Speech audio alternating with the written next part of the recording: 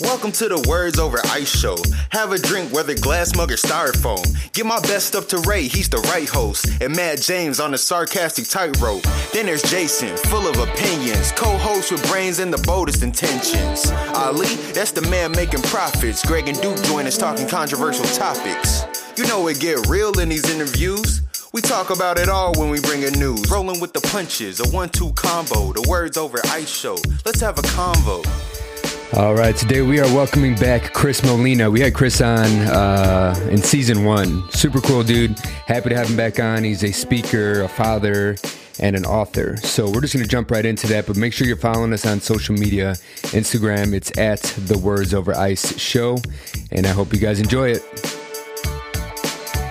So Chris, welcome back, man. It's been I don't know how long it's been, 6 months, something like that? Yeah, I think it's been about 5 months because I just listened to her old podcast, and I think I referenced my daughter being 3 or 4 months old, and she's 8 months old now. So she crawling? Yeah, she is. She's mastered the low crawl. Like, she doesn't have her knees underneath her yet. Okay. But no, she's definitely moving. I can leave a room and she'll be on the other side of the room by the time I get back. Right. Yeah. How have you guys been? Been good, man. Been good. My kid just turned 10 in October, so that's strange. It was a good time, though. We threw a party for him. Had all his friends over. Had a little sleepover for him. He had a good time, man. Turning into a little teenager in front of my eyes. It's crazy. Yeah, that is crazy. Indeed. How about you, Jay? Good, man. Same. Daughter turned 8 in August, so we're all on that journey together. You know, it's the personalities change overnight, and trying to fight that fight of when they go to school, you know, just not thinking about the worst with the world we live in nowadays and things like that. But sure. You know. I mean, I will say one thing that it sounds like you are pretty involved in the life of your daughter, and the well-adjusted women that I know in my life always credit their father being in their lives pretty often, like driving them to school and doing all that other stuff. So, oh yeah, yeah, man. We were kind of just talking about in a roundabout way. Yeah. I guess we were. No, a father's presence in his. I'm not to discredit a father's presence in his son's life, but in his daughter's life it's a role model. It's a guide for what your daughter's gonna see in a man, and understand it's like a playbook. How you treat your daughter is how she's gonna think a man's supposed to treat her. So if you're like yelling at her and stuff, she's going to think that, you know, that's normal, you know, and or if you're disengaged. Yeah. If you're not there, you know, and she's going to go seeking for a man and not understand what to, you know, look for, what qualities are good, what are bad, without going through bad situations and things. And giving them a leg up is a good thing. That's all, you know. And I mean, even if you try, some girls still turn out to be strippers, you know. It is what it is. Hey, man, they're doing good work. I mean, hey, they're getting paid, so that's true. Let me ask you guys this question. The subject of strippers. Oh boy! If your daughter, honest truth, no judgment here. If your daughter turned out to be a stripper, she came to you when she was older, 24 or whatever, 25, 30, whatever age she was, and you found out she was a stripper, would you be disappointed? At least for me, I would say that I'd want to have the conversation of any occupation that is not a long-term occupation, because I don't think you can't do that forever. Right. And I would hope that there would be some end goal, and that maybe I was talking to a couple of my friends before, and I was driving down to Texas with my buddy that I was in the Marine Corps with, and I was like, you know, is the male version of becoming a stripper going into construction? Because that's what I see like a lot of my friends do whenever they're like, you know what, I don't have any answers, I need to go do some work, and they just go into construction. And it sounds like the same type of mindset for certain people whenever they go into stripping, is that like, you know what, I'm going to do this for a little while and then XYZ. So I don't know if I'd be disappointed, but I mean, it takes a lot of guts to do that too, to like put yourself out there. So I don't know. We'd probably have a conversation. Yeah. Yeah. I personally, that's a no for me, dog. No, you know, if she's grown and I don't even consider like 20 something to be grown because, when we were in our 20s and we're looking back at ourselves now, we're like, damn, we were still kids. So to what Chris said, it's not a long-term goal. Like you can't be like, welcome to the stage, Dusty Denise. Like, she's just old celebrating her 60th. Right. She got a cane and shit, you know what I'm saying? Twirling it. But no, all jokes aside, it's a very interesting situation because I met a few that actually had their shit together and they had other careers and stuff too, but with that said, I'd have a conversation with her and say, do you understand what you're doing to yourself spiritually, like your soul, like this is never gonna leave you. You're never gonna be able to escape the days that traumatic shit happened, because they go through a lot, I can imagine. And that's I think it's pretty dangerous to do that shit because then you get these weird guys that'll start, especially in the world we live in nowadays. You can find people anywhere you want, you can find them easily. So it's like now you got people stalking you or trying to, find you and do this X, Y, Z. So, I mean, I get the appeal of it. It's a quick buck. You make money. I get it. But I always think there's better ways, right? Go bartend or something. You know what I mean? Like exactly. Like to Chris's point too, like the construction, comparison is very real because like in construction, you stand around and don't do shit and you only do like 3 hours, 4 hours worth of work, just like strippers, So it's kind of the same thing. Like every time I see a construction site, there's like 19 guys just sitting there, one guy shoveling some shit. It's a little bit different. That'd be really interesting construction going on there. I mean, you're not clapping your ass at the construction site. There's a pole there. I got an idea. Now hear me out. The girl with the slow down or stop sign could be a stripper.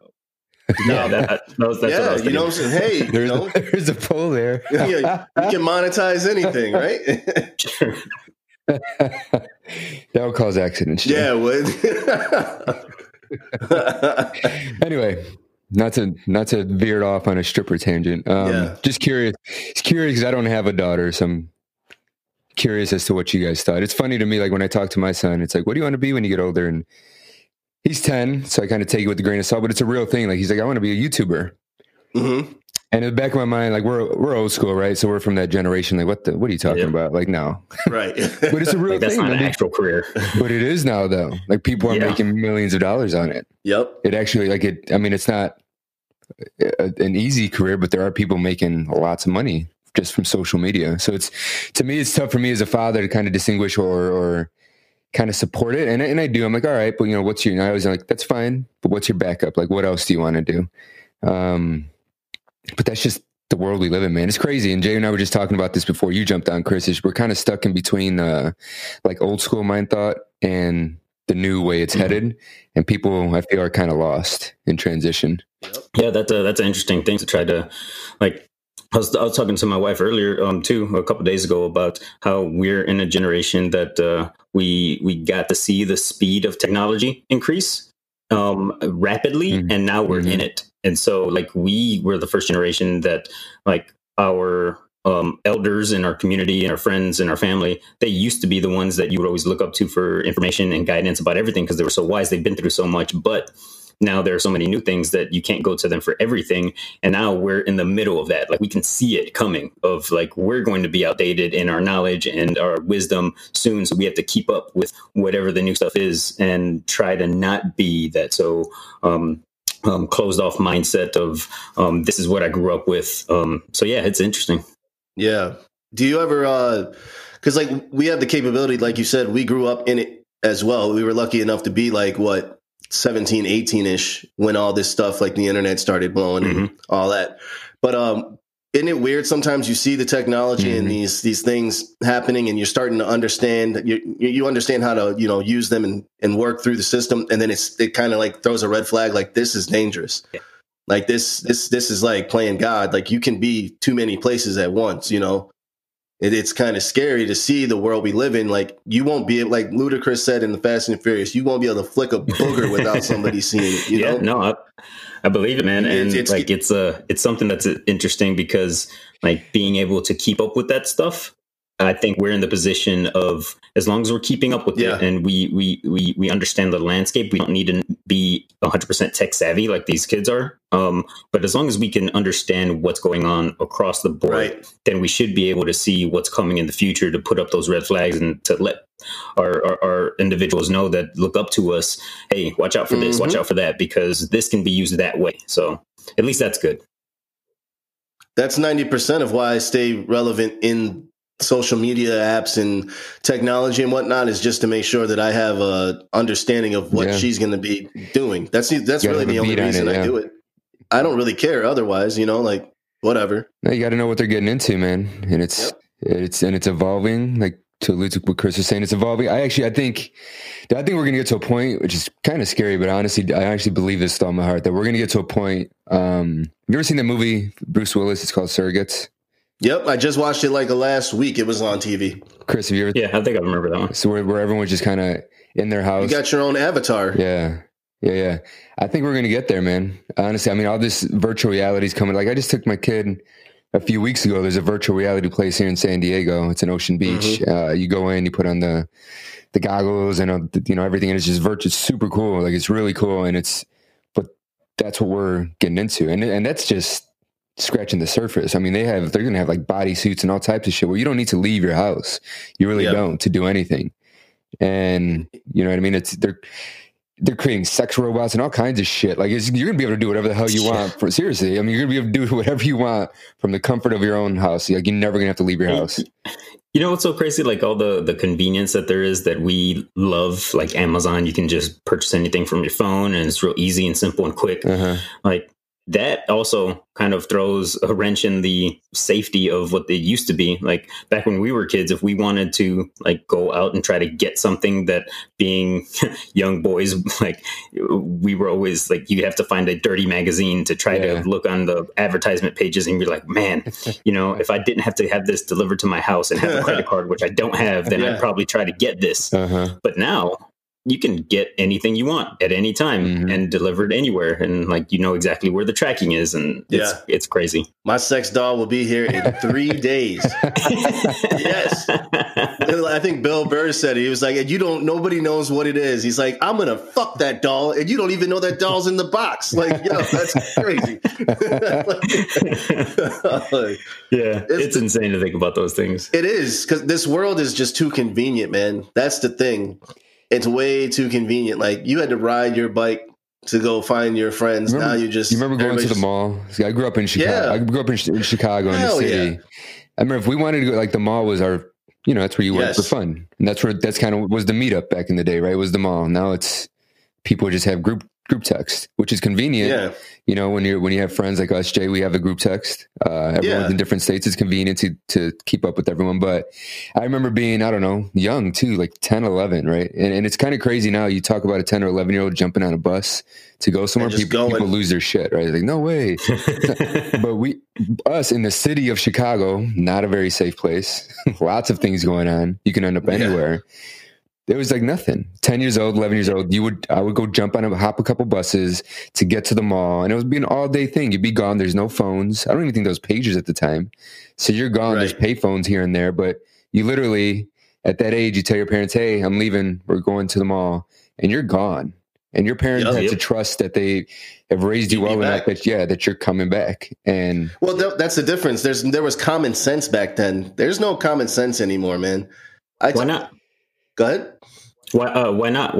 I'm curious to think why is it that a thing nowadays? Parenting, people are letting their kids be raised by TV, by iPads, by all these distractions instead of actually talking to their children and giving them life skills and teaching them how to work with their hands and how to watch people and just look over your shoulder, keep two eyes in the back of your head. I know we've all heard that expression. Nobody says that to their children now, and that's our job because we're the last ones to hear that, to do it. To bring back common sense. Like I just, when I talk to people, it's like, there's things that just make sense to me that seem like fucking E = MC squared to them. Like what? That's not that common, like they're hard to think about, I don't know. Maybe I'm just too hard on everybody else.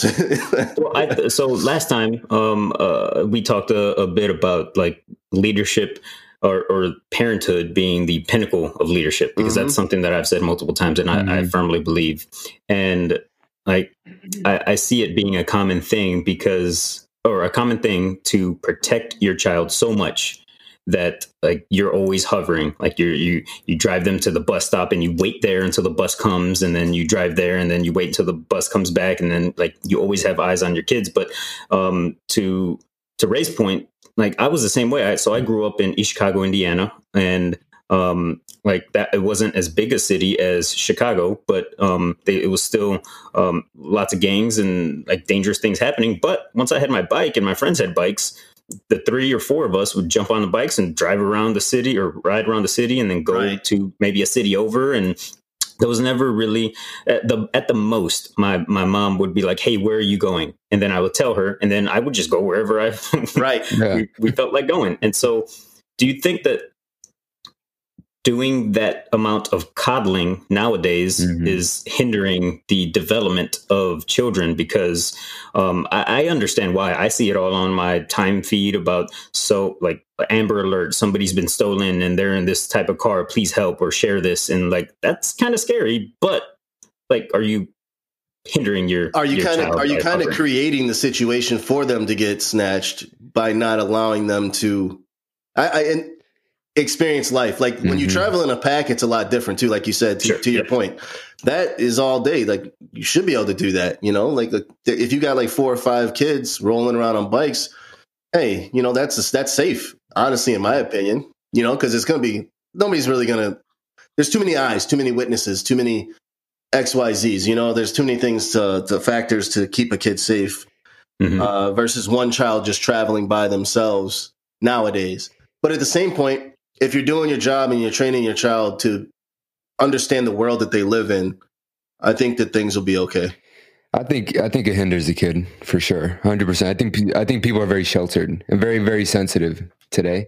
Very sheltered and very sensitive. It's just you had to learn life. I mean, and yeah, this shit's scary, man. Like you see Amber Alerts, and there's always a thought. Especially like I've had my son go out on his bike, and I let him do that. I'm like, just go outside, go play. And there's been times where you can't find him for an hour or two, and yeah, as a parent, you get nervous, right? And the worst thoughts start to kick in. But I try to push him to the side. He's probably just at a friend's house, so I've felt that nervousness. Not to the degree of a lot of people who have gone through that, but it kicks in when you don't know where your kid's at and you can't get a hold of them. But at the same time, it's like if you don't let them climb a tree, they'll never know how to climb a tree. You know what I mean? So you got to let them walk before they run. Breathe. And you got to let them breathe, and you got to make sure that you're, like Jay said, you got to make sure that you're instilling the principles and morals in them and the know-how to identify a situation and how to react to a situation. Because now, I mean, I think preventing it also enables it, because now if they do see that situation, they don't know what it is or know how to react. And not that you can really like set up a kidnapping situation, right? I don't practice that with my kid. I don't run out of the car and snatch him like, this is what you do. But you can teach them to be aware of those things. And the more you get exposed to life and just outside in general, I think the better off you're going to be. And like, you're going to notice those things quicker and know how to react as a kid, in my opinion. Right. Sure. You know, makes sense. Yeah. You know, and here's the thing is like nowadays we're fortunate enough to have like one-way watches that they can check in and call you on, you know, with, or it also tracks them, you know, where they're going. And it's kind of like a cool little device, but then you can let them breathe and go be with their friends and do what they, you know, have a childhood actually, you know, because we, you know, the one rule that I always had was wherever you're at, check in at least 6 hours later, you know, just call home and be like, I'm cool. I'm still breathing. I'll be home. You know, obviously the time you always tell me to be home, check in at least once that day. And that's all that you're required to do, you know, but go have fun, go be a kid and just live, because like we all have said, this world is like their kids, they're coddling them and sheltering them. And I see it and I can't do it to mine, because I just put her in positions like, here, go do your thing. Like, you know, she's self-sufficient as can be. And she has to be, because I don't know, my clock, I might not be here. So I'm trying to give her everything that I can right now, you know, because I don't know what days are, you know, days are numbered. We don't know when we're going to go. Yeah, she's a trip, man. We went on this Colorado trip, and that was the first time I actually met her. She's smart, man. Same goes for Gavin, man. Yeah, they got along real well. They had like the same wavelength, you know. Uh-huh. But it was funny. Chris was sitting there, and she's just talking to me. She's telling me about rocks and shit, like things I don't know. She's like, "Did you know that this type of rock?" I'm like, "What?" How do you know that? Well, I read it. I'm like, with all this information that are at the fingertips of like all the kids that are out there, it's like, man, I was talking to my wife and talking about how like we're going to have to like brush up on everything. Well, she had a better elementary and like through high school education than I did. And so I was like, I'm going to have to learn for the first time all these things that I never learned before, because I don't want my daughter coming to me about asking a question. And I'm like, I don't know. Yeah. Everything's different, man. Even math. They have Common Core math now, which I've heard about that. Like, yeah. It's so much. It's, to me personally, I think that shit is pointless. It's so unnecessary to make it like, why? Oh my God, I don't even want to get into it. But when I look at it, I'm like, okay, you're going to learn how to do it that way in school. And then I'm going to show you real math when you get home. Right. Because this stuff they're trying to do, they're making it more difficult for no reason. And I talked to the principal about it, and she gave me some explanation. Yeah. PR, I had to say it the right way. So yeah, the Common Core stuff is hilarious, and then man. when she grows up to be an adult, she's going to use a calculator like everybody else. Right. Like, come on, and then just showing her the way we learned how to do math, she just was like, her mind was blown. She was like, oh wow, this is like so much better, so much easier. That's funny. Yeah, man. I tend to, I don't put much, and my kid gets good grades, but I don't put much emphasis on grades. I hear you. I put it more on the effort. And, well, they do all the testing and shit. That's all they do is test. Yeah, and like he was all nervous. It was funny. He got like a 65% in one test. I'm like, what does it tell? I'm like, show me this test. And there's 100 math questions. Yeah, that you have to do in like 4 minutes. I'm like, what is the point of this? Like, why? He got 6. I couldn't finish them. I'm like, no shit, neither could I have. Like, it's right. So 100 my questions question. in 4 minutes. I'm like, what is this teaching you? That's my question is, what's the quantitative like result that you're getting out of this? Is it pressure? Is it for them to just memorize these equations and memorize the answers? If that's the case, then they're not really learning. No. And a test like that is memorization, man. There's no way you can sit down and do 100 math problems and figure it out one by. There's no way. Dude, I'm pretty sure that we could have an entire podcast on education, because like one thing that I always say is like leadership and being financially savvy, like learn stuff about credit scores and stuff about real estate that I'm learning now in my 30s, because this is the first time I'm owning a home. I had learned all that after school and not in any classroom. But I know that the mitochondria is the powerhouse of the cell. Like, that's really good information that I learned in school. Right. But then it's like, yo, I know that, but I did not put $1 in my fucking thing. You know what I mean? I've used it for a few laughs at a couple parties and on this podcast. Exactly, but at the school itself, I think that I think it's like kind of a system to teach them to not question authority and to follow a curriculum. Mm-hmm. Now, don't get me wrong. You do learn, and it helps to have an outside source, and then it helps, for a parent to step up and do their part too. But, I have my personal opinions on it, and the way that I deal with her school and schooling is I'm very, very involved with the teacher. I go and, meet them, talk to them, explain to them. We have the longest conferences, and they always turn out to be great. And I'm very involved with the principal. We know each other very well. So I kind of like put myself in there to make sure that I cut the bullshit so that she's not being forced, or to let them know that I'm paying attention to what they're doing and sending home and teaching her. So they're very careful and watchful of what is going on. That's the only reason I do it. Let me ask you this, Jay, and Chris, sure. to a lesser point, because your kid's still young, but Jay, your girl's a little older. Do you teach her to be a leader, or do you do you encourage that? Oh yeah, we just had her parent teacher conference, and that was one of her teacher's main stars was Mar will finish her work and not only finish it, but finish it properly and correctly, 100%. And then she'll go and help other students without being asked. Yeah. So I had the same thing. We just did the parent teacher thing a week ago, actually. And the only thing she's like, the only qualm I have about Gavin is that he talks a lot.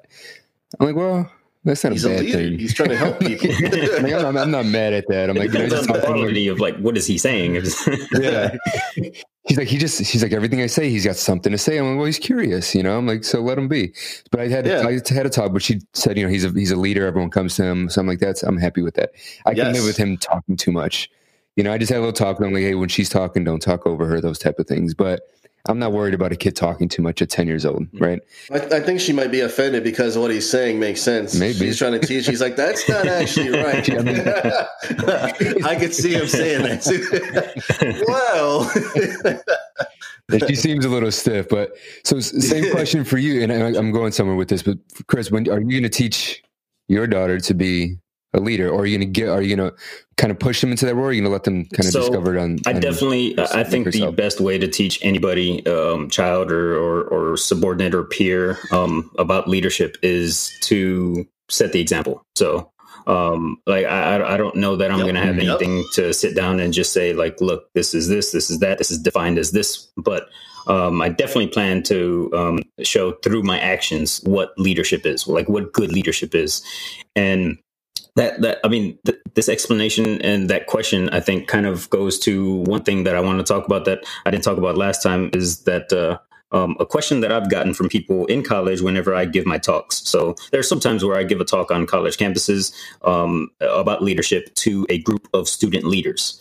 Now there, I have 100% of everybody locked in because they want all the information that I'm giving. And then there's some times where I'm talking to a classroom. And as we know, in a classroom, there's always that like 10, 5%, or sometimes even like 25% who doesn't even want to be there and doesn't really even care. And I'm lucky that somebody that didn't really think about leadership all the time raised their hand and asked me a question, or they didn't raise their hand. They came afterwards because after my talk was done, they came up and asked me the question of, well, what if I don't want to be a leader whenever I graduate and go into the real world? And the answer that I have for that is like, so I know we talked about basketball last time a little bit. So whenever we're looking at basketball players and we're looking at athletes and they're drinking some water or they're drinking Powerade, and we all know what's happening. Those electrolytes are going in there to help them into their bodies. We don't think that, electrolytes and water, that's only for pro athletes. It's the exact same for leadership. Leadership is a good thing.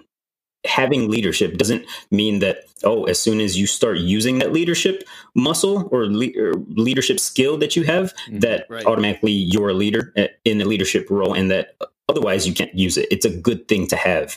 And there are individual contributors at all levels in all organizations that do their job and do their job well, and they don't manage anybody. And that's fine because the world needs those people. But those people that get to that high level of being an individual contributor, they have solid leadership skills and solid communication skills. So I definitely, and I think I thought of that because I don't want to push my daughter into anything specific because I don't know what she's going to be. I don't want to try to fit a round peg into a square hole. So I think it's good to provide leadership skills and traits and principles, but I don't know that I would push her into any of those positions. Not that that's what you guys asked or that's what you guys explained, but that's kind of where my mind went. That's exactly where I was headed with it. And I think like to be a leader, you can misconstrue it, right? You don't have to lead people. You know what I mean? You don't have to be a leader of a pack, but it's kind of just leading your own life and learning those, the things that you're teaching, Chris, for your own self doesn't. And I think people, when you hear the word leader, it's like, oh, I've got to go talk in front of people and got to do all this. And people don't want to do that, but doesn't mean you can't be a leader within yourself. You know what I mean? If that makes sense. Right. Yeah, that makes a lot of sense. And I think that goes to one thing that I always talk about during my talks is what is leadership? because there are all these lofty explanations. And then if you do what most people do and what I do, whenever I want to learn what a thing is, I type it into Google and I press enter. So I did that with the word leadership, and it'll tell you that it's the action of leading a group or the action of leading people, which doesn't tell you much anything. But if you want to boil down what leadership actually is, it's influence. And it's all leadership experts agree on that thing. And that doesn't mean only influencing others. To your point, you need to be able to influence yourself before you can influence anybody else. So just leading yourself, having good leadership skills to be able to control your mindset is another really important thing. Yep. Let me ask you guys this. Do you think that everybody wants to be a leader, but some people just don't have the courage? Some people haven't been shown how. Some people don't believe in themselves. But at the core, do you think that everybody has this thought at some point or another where they fantasize or would love to be a leader? I think so. I think the unfortunate reality is for some of those people that don't want to do it, it's because they tried at a very young age and they were discouraged very quickly. And so they just naturally think that I don't want to experience that again because I have a bad memory of that. So I'm not going to go there anymore. Trauma. Exactly. Yeah. And then within that self, if you're a natural born or corny, I guess, like kind of cliche saying, you'll try it again until it works. But sometimes that discouragement could be so traumatic that that's it's true. Like hell. I mean, I think there are levels of stubbornness with everybody. I expect my daughter to be very stubborn. Yeah. So, I think there are some people that will continue to try again. But and I think that might also go to somebody's ego. Like if they naturally are going to think very highly of themselves and that they have the best answer or they can help other people and other people need their help, then they'll continuously go back to that. But yeah, it's interesting because I have a lot of these thoughts from what I've seen and what I've observed and what I've read. But going through it, like I'm interested to see what my thoughts are going to be in 10 years after I've experienced what you guys have experienced with raising a kid. Yeah, it's fun. Do you think there's natural born leaders? No. And actually, I kind of forgot that we talked about that last time because I think Jay mentioned that his thoughts about you and that you were a natural born leader. I'll stand by it. I don't think there are any natural born leaders. I think that if you have somebody that happens to display those leadership traits, they've had the opportunity to have examples in their lives and have had experiences in their lives that have raised them to be that person that people can see as a leader. But I think if you just have if you have a kid that's born into a household that is very negative and doesn't encourage anything and there are no opportunities to lead, then when they get to a certain age, they're not going to be looked at as a leader. But there are traits that you can have that might make you a better speaker naturally than somebody else. Right. And I think that is real. But as far as leadership goes, I think it's such a complex thing that you have to put so many things together that it would be like finding a watch in the woods and being like, oh, nature blew all this together. Like, no, that's not a thing that happens. Look at my wooden watch. Yeah. Somebody had to put that together. I think experience is a big part of being a proper leader, where you have the experience where you can show people instead of just telling them. You can actually show and lead by example. I think it's circumstance and experience. I think I can call myself a good leader now. Not the best, but I think that's how people look at me in the workforce, and even friends look at me as someone when they need advice or, to guide them. I think I'm someone that a lot of people come to. But if looking back in it now and dissecting it, I think I was kind of thrust into that position and just circumstance, right? Not that I'm the best athlete in the world, but on my block in Chicago, or the couple blocks that we played in, right? I was one of the better athletes. Being one of the better athletes, you just kind of stand out and kids kind of gravitate to you, right? And you kind of get respect from people when you're good at something. And you get that, and then I was instilled with good morals from my parents, so I took that and I was able to do something positive with it and be kind of a, mentor. I don't want to say, kind of a mentor to people rather than being an asshole and letting it go to your head, right? Because you can very well be taught that way. And there's a lot of people like that. You get all the attention, and you weren't raised the proper way, and you're in that position where you could be a leader, but you turn into a dickhead and you end up hurting a lot of people's feelings. Yep. And that happens all the time. So yeah, and people have said that, oh, you're just a natural born leader. And to your point, Chris, I don't think it was natural. I think, like you said, I was taught how to be a good person. Mm-hmm.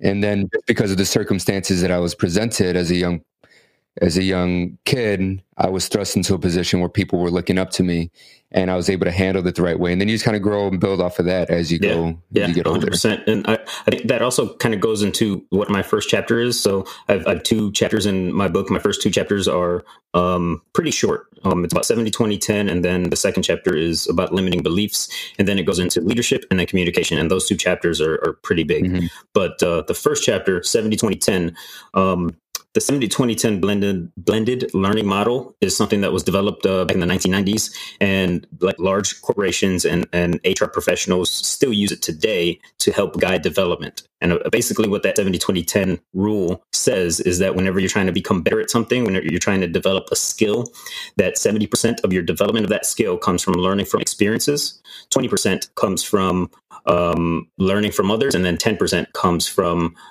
formal learning. So to your point about experiences, that's important to both of you. What both of you were saying, that the data backs that up. That whenever you're trying to become better at something, you have to actually do it. Yep. So only 10% is learned. Like it's formal learning. Yep. Formal learning. Yeah, where like you would memorize things and then take a test and try to pass that test. Yeah, and that's what I say about school now is it's 90% testing. They're not doing like any hands-on like we used to get, you know? It's so crazy. Like that's, I have to try to tiptoe a little bit whenever I'm speaking on campuses, because like those colleges, exactly. And will not get invited back. What I generally say is that, about that whenever a student raises their hand and smiles and says the same thing. So it's only 10% with formal learning, and I say yes. And so my next follow-up to that generally is, if educational programs are doing it properly, then the homework that they're giving you, the exams that they're giving you are testing you through experiences. Like they're putting you through the experiences that you would need from that class to remember for the actual real world. Now, nothing can substitute the actual experience of doing the thing or having to recall that for real life experience. But I mean, some colleges and some educational institutions do it well, but yeah, I don't think there's any substitute for the actual experience. I mean, yeah, you could read a book on sex, but if you've never done it. I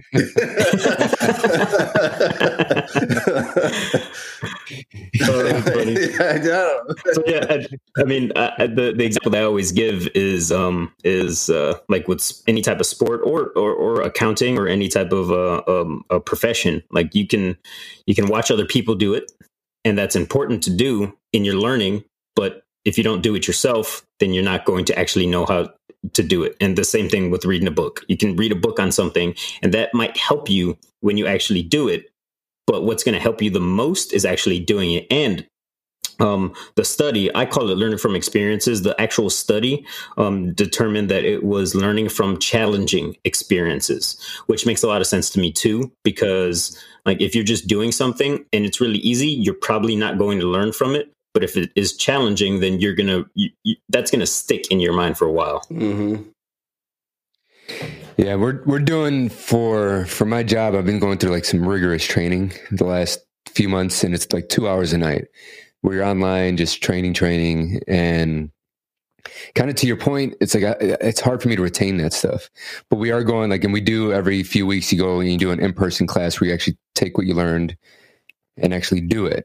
That's when I really learn it. Mm-hmm. You know what I mean? Is in that class when I'm actually doing it and going through the motions and, clicking here or punching this in and actually not just reading about it. Like you said, mm-hmm. You can read a sex book, but if you don't do it, you're doing the process. Like you're actually physically muscle memory. You know what I mean? Like, yeah. And it's hard for me to when I'm doing these trainings and I'm going through them and I'm reading all this stuff, it's hard for me to stay focused because I know that I'm like, man, this is almost a waste of time. Mm-hmm. And I know it's not, because you do retain some of it. Right. And it helps when you get to that classroom because you retain oh, now this makes sense. Mm-hmm. or now I can put these pieces together. But it's hard for me. Like, and I've always been, I think a lot of people are, you're just more hands-on. Like that experience teaches you something way more valuable than a book. I feel you, dude. That's the same thing I'm going through with the real estate book. The same thing. All these processes and forms and orders that you have to do. Oh, it's all garbage. That's what I'm saying. And they make it. You're right. That's what it's not garbage, I'm saying. You know, it's like shit. You know, but whatever. But I tell people all the time, the people that want to get in my field, and I do a lot of commercial real estate, and it's intimidating. It was intimidating for me when I got into it because there's just so much. And if you read about it, there's so much that you need to know. And you're actually digging through financials and reading tax returns, and all of that sounds cumbersome. Right? It's like, oh my God, I have no idea. And I had no clue how to do that. But what I did was I just took some tax returns, and it took a weekend out of my life. Bought a 6-pack of beer, drinking some beer, and literally just went through line by line and read, literally like it was a book, read a tax return, and just went through, and then it starts to make sense to you, and you actually have to like get into it. And I tell everyone, if you want to get into it, man, I'm like, I could teach you that stuff. The stuff I can't teach is the hustle and the ambition, and like that. I can't teach you how to want to make money. I can teach you this part of it. Like, don't let this stuff deter you from doing it because it seems hard, because this I can teach. But the intangibles, like, I can't teach. Have you ever run into, like, how do you even come about that? Like, you see someone with so much potential, but they lack maybe drive or ambition or hustle. Like, man, I've had that question too. Of like, there was a student that came up to me and said, like, I struggle to wake up in the morning and to like want to do all these things. Like, I want to become a better leader, but how do you make yourself do it? And man, I think. What do you say? Yeah, I think that you asked that question because there's no easy answer. And so like I tried to give little tips and tricks that I've had in my life. Like whenever I would, before I had an 8-month-old that I had to tiptoe around the house for, whenever I would wake up in the morning, if I just start that morning off with playing some of my favorite music, man, does that get me in a good mood. And it's a hack that I would learn because I know there are going to be some mornings that I don't want to wake up. But if every morning that I start playing some music that gets me motivated and I get out of bed quickly when my first alarm wakes up or goes off, then that's going to help me start the day on a good foot. And that helps me be motivated to want to do what I want to do. And then there are other small tips and tricks that you can do to try to like increase your testosterone. That there have been studies that like they call it a Superman pose. It sounds really corny and really weird, but like if you stand like Superman does, like with your chest out for 15 minutes in a room just by yourself, then your testosterone, they measure it and they determine that your testosterone raises a bit from just that. And have you done that, Chris? No, I got a good amount of testosterone flowing through me most of the time, so I haven't felt the need to do that. But shit, I'm doing it right now. But I mean, little things like that, and just exercising regularly, staying properly hydrated. All those things help you to be your best self optimally, and I think all of those things help you be naturally who you need to be so that you can be motivated about the things that you need to be motivated about. So there is no one easy answer to like, how do you teach that? Because I don't think you can really, but there are things that you can do to make yourself the best you, to put yourself in the best position to naturally go to the things that you want to do. Methods, like to your point of that first alarm, get the fuck up. Because if you lay there, that day is just going to be regretful. You're not going to want to. They actually say if you go back, it actually makes you even more tired, right? Like if you wake up, then you snooze, you go to bed for 10 more minutes, like you get even more tired doing that. 100%. So and I think so. That second chapter of mine, limiting beliefs, the beginning of that chapter, I actually talk about it, that like strong leaders who are always in leadership positions and are highly successful, they naturally take on their limiting beliefs. So I think maybe that is also something that would help somebody break through that wall of not having enough drive or discipline to do something. Because I don't know if you guys ever heard of limiting beliefs, but it's exactly what it sounds like. So it's a belief that you have inside your brain that limits you from doing something. So some common ones that you might hear is, oh, I'm too young to do XYZ, or I'm too old, or that's not something that I would be good at. And it's just this belief that's not a truth. It's a belief that you have that stops you from even getting started about something or getting started to do something that you want to do. And like, I think the most powerful way to think about this, because I think sometimes when people talk about limiting beliefs, it kind of sounds wooey, like hand waving and like, oh, this is some BS that you're talking about that makes people feel good for 10 minutes when you're talking and then nobody ever uses it again. But if you think about this, think about 4 layers, like from top to bottom. So at the bottom layer, there are beliefs. Then 1 layer up are thoughts. Then 1 layer up are actions. And then 1 layer on top of that are outcomes. So belief, thoughts, actions, and outcomes. The beliefs that you have in your head feed your action, or your thoughts. Sorry. So your beliefs feed your thoughts. Your thoughts feed your actions, and your actions feed your outcomes. And I think that's a very easy way to think about it, that makes it obvious that if you have limiting beliefs, then you can't even start from go. Like there's no go. You're just stopping because you don't think that you can do whatever it is you want to do. So the outcomes that you have are not the outcomes that you want. And another really easy example about this is, I don't know if you guys go to a gym regularly, but I do. In January and February, it's the most annoying because there are so many people in those gyms that are thinking, new year, new me, new bod, I'm going to start working out. And then by March, nobody is there anymore. And all the regulars are back to doing what they're doing. Yep. That is a perfect example of people not taking their limiting beliefs seriously, because what they're trying to do in December, like New Year's is happening, and they're thinking, all right, I'm going to change my actions. So I'm going to start going to the gym more because I want a better body. That's somebody trying to change their outcome by changing an action. That's a very weak way of trying to change your outcome. If you really want to get to the bottom of it, you have to find what that belief is that's stopping you from going to the gym over and over and over. Because there is something there, and it's not an easy answer at all. And finding these limiting beliefs are not easy at all. It's very tough to dig down deep inside and figure out what it is that you have in your mind that's stopping you from doing what you want to do. But if you change that, then those beliefs are going to change your thoughts. Those thoughts are going to change your actions, and then you're going to get the outcomes that you want.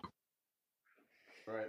So playing kind of devil's advocate, if I'm listening to that I don't have a big issue with that. Like, and I think I've trained myself early on. Like, I wake up at 5 a.m. I go to the gym. I play I do all this stuff normally by 8 a.m. So when a lot of people are waking up, I've already done 2.5 hours of exercise and activities, and I find that it makes my day that much better because you're energized. You just feel better about yourself, right? So it gives you a more positive outlook on life. Sure.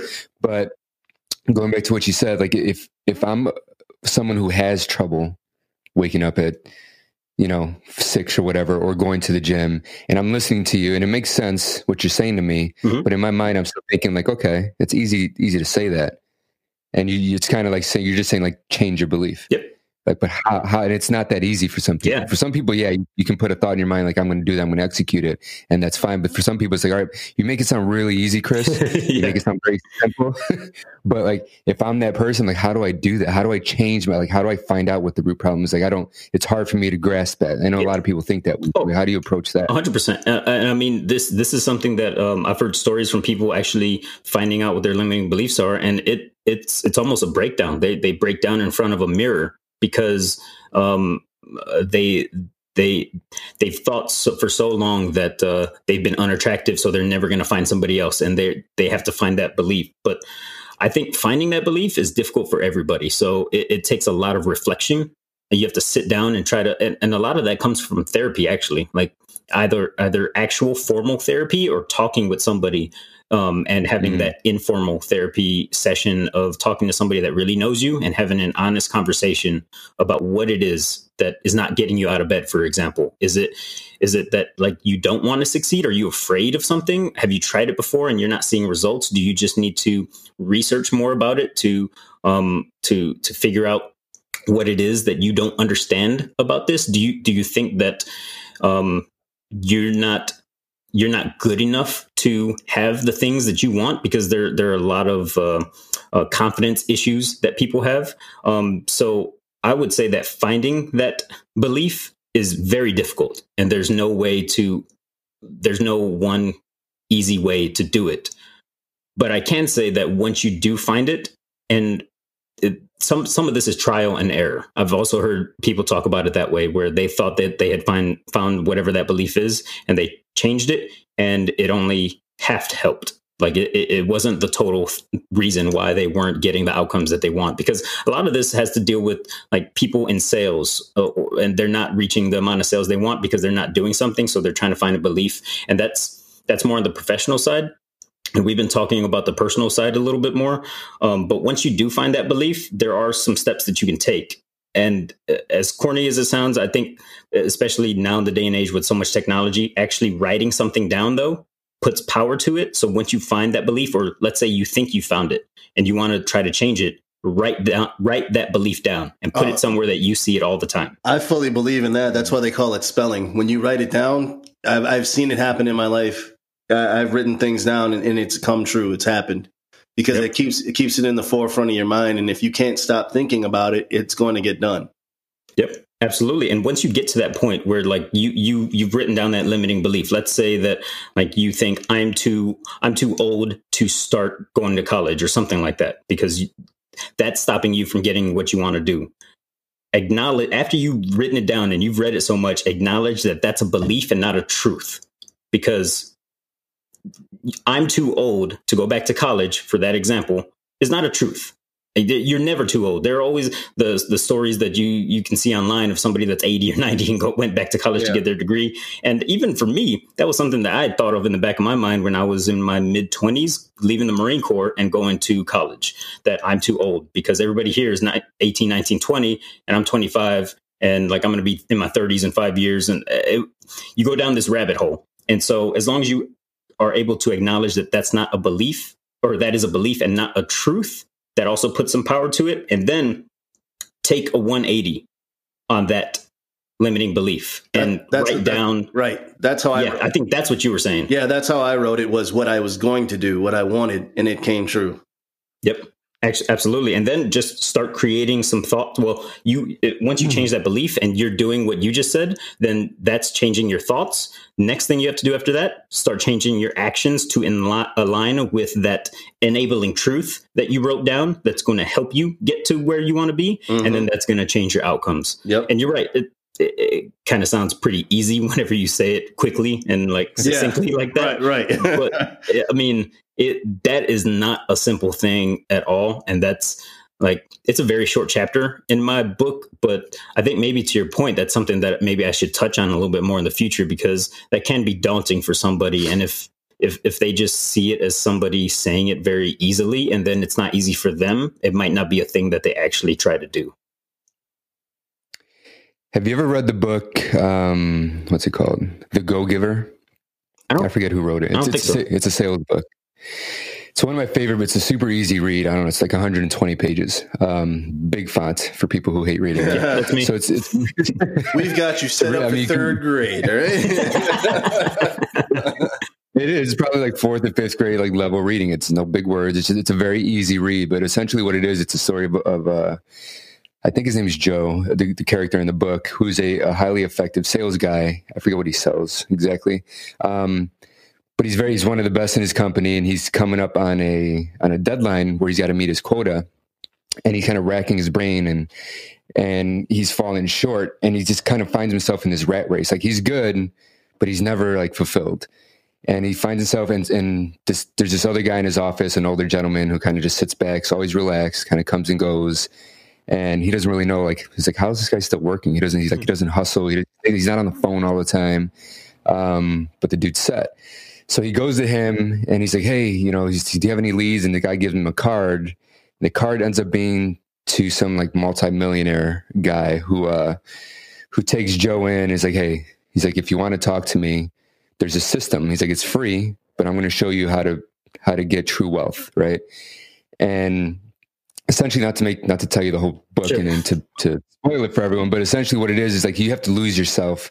You've got to stop working for yourself, and you have to be a giver, right? So he goes through these 5 laws of every day. He's like, we're going to have lunch, we're going to meet somebody, and from each interaction, you're going to learn something different. He's like, there's a law of value, there's a law of compensation, the law of influence. I think the other one's authenticity, and I forget the fifth one. But essentially, it's not about what you're getting; it's what you're giving to people, and how authentic you are, and how you spread your network, and how you make other people feel about themselves is how you're going to bring in true success and wealth and happiness into your life. I thought it's a really good book for people who are in sales and are kind of banging their head against the wall. Absolutely. Or trying to break through. And it's not always about you. Like, it's about really, it's the core of the book is like, be a good person. You know what I mean?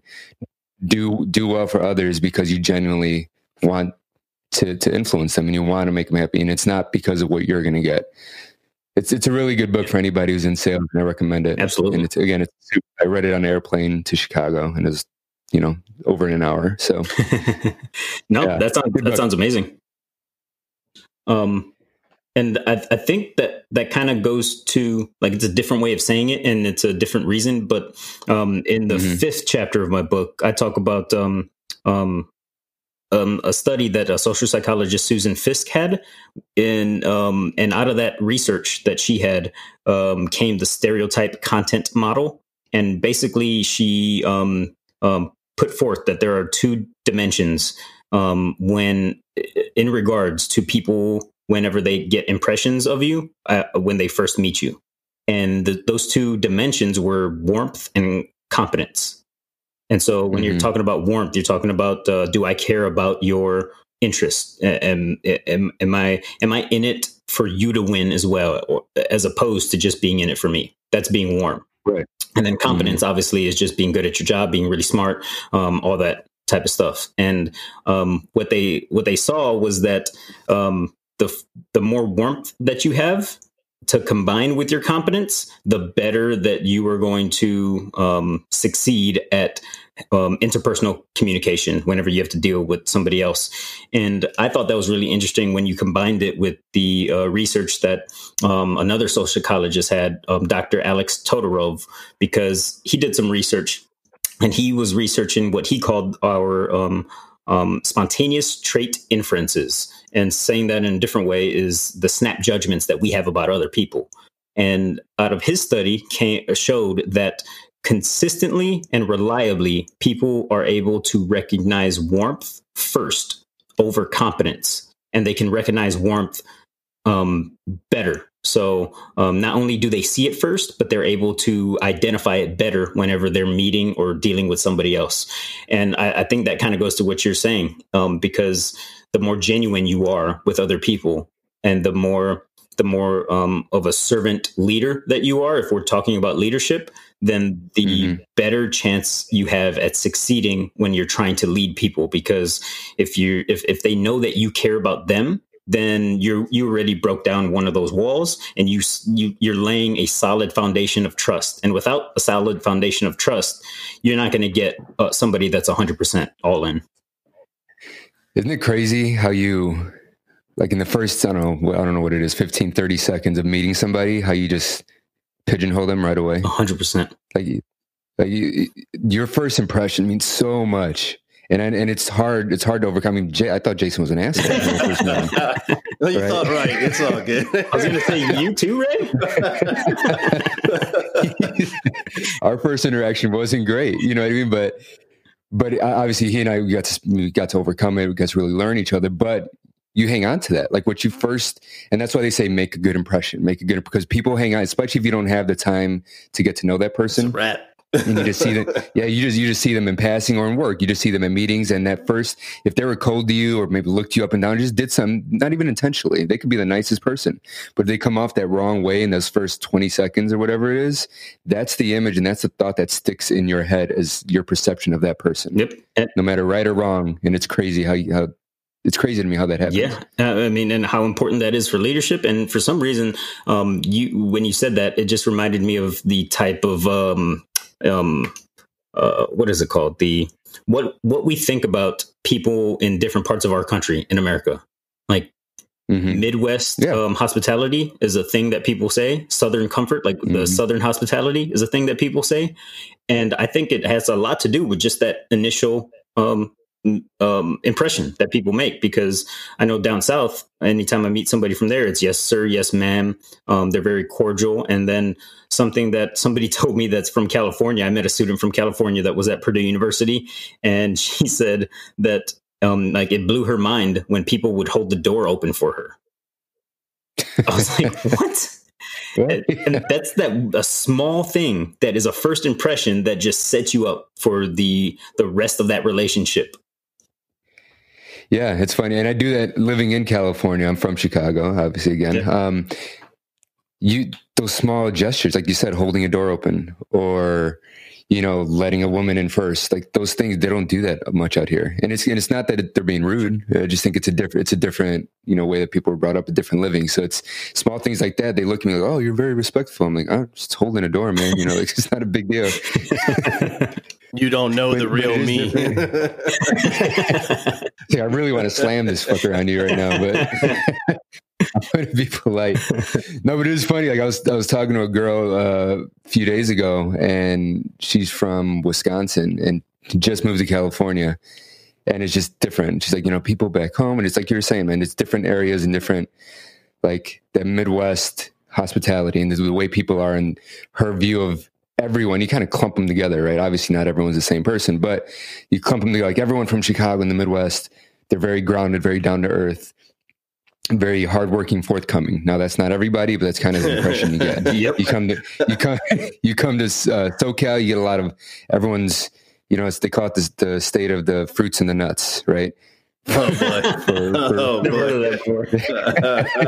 Yeah, they call SoCal the state of the fruits and the nuts, because you got nutty people out here, and there's a lot of fruits, to say it nicely, which is fine, no big deal. But coming from Chicago, I noticed, and again, it's not everyone, but my first few interactions, there's like a flakiness to these people. Like it's just different. And maybe it's not flaky to them, but to me it's flaky. Man, like let's go surfing, man. And it's like my first few meetings out here, I'm like, all right, I'll meet you at 3:00 at this coffee place or whatever. Right. And I'm Chicago time. I'm there at 2:50, 2:45. Mm-hmm. Right? I'm early. They show up at 3:20, 3:30. You're like, no big, they just stroll in, like no big deal. And to me, that's rude. To them, it's just like whatever. Like they don't care. Like they're not in a big rush to do anything. When I sat down at a restaurant for the first time, Chicago, you sit down at a restaurant, waiters and waitresses are on you like in 10 seconds. What can I get you? Like they're just on you, and then it's just a different. Because they know we won't tip their ass if they don't get the work right away. Yeah. And out here, I sat down, and it's like minutes go by. I'm like, where the fuck is everybody? And it's just like there's just nobody's in a rush, and it's to me it's rude, or like I had to learn that it's not rich. They just do it differently. You know what I mean? Well, I think it's laid back out there, like way more laid back. Sure. Yeah, it's super laid back, and then that's the thing. Like that initial experience. And if that's not what you're used to, like my initial thought of California is like, man, people are flaky and lazy asses.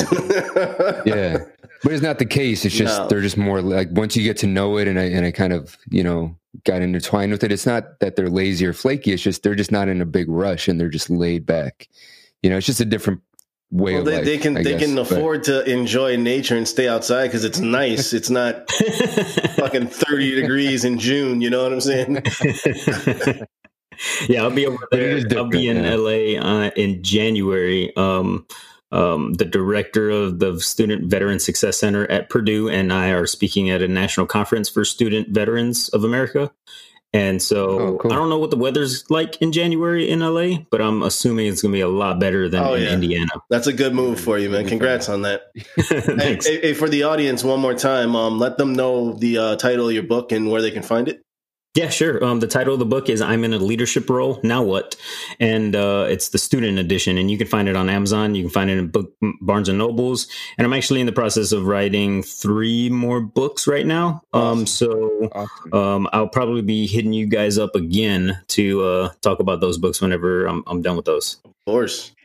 Yeah, man. Love to have you on. It's always a pleasure. Seriously. Very insightful. Easy talk, you know what I mean? Just I mean, when you start talking about strippers from the go, I mean, it's just an easy conversation after that. 10 toes in, No, we tend to set our shows up for failure right in the beginning. We're like, okay, where do we go from here? Yeah, if we had the data, they'd probably just all turn off right after minute 5. Welcome to the episode of Leadership and Strippers. No, but it's always great to be on. I really enjoy our conversations, and I enjoy how casual and laid back it is, because there are some people that just want to do the question, answer, and I really like the format you guys. That doesn't make for a good listen, though, you know? It's not a conversation. Yeah. It's not. You could have just emailed me this shit. Yeah, I might as well go write a blog. Yeah. All right, man. Social media. What's your handle? On Instagram is probably where you'd want to find me if you are into motivation and motivational quotes. So that is CA Molina 3. And then every Wednesday you're going to see pictures of my cute little daughter. So if you were into that, that's also there. And then also feel free to find me on LinkedIn. I also post leadership things there too. Encourage everyone to go follow you, man. I'm excited about these next books, and we'll get you back on in 5 months. Absolutely. So is that how long it's been? Yeah. We'll do this every 5 months. Anniversary thing. Thanks. You think that was cool? All right, that's it for today. I hope you guys enjoyed the show. Always happy to have Chris on. Really cool dude. Make sure you're following us on, again, social media. It's IG. It's at The Words Over Ice Show. And then if you're listening on iTunes or Stitcher or Spotify, make sure you're hitting the subscribe button. That way you catch all the new ones coming out. So that's all we got for you today. We'll catch you next week.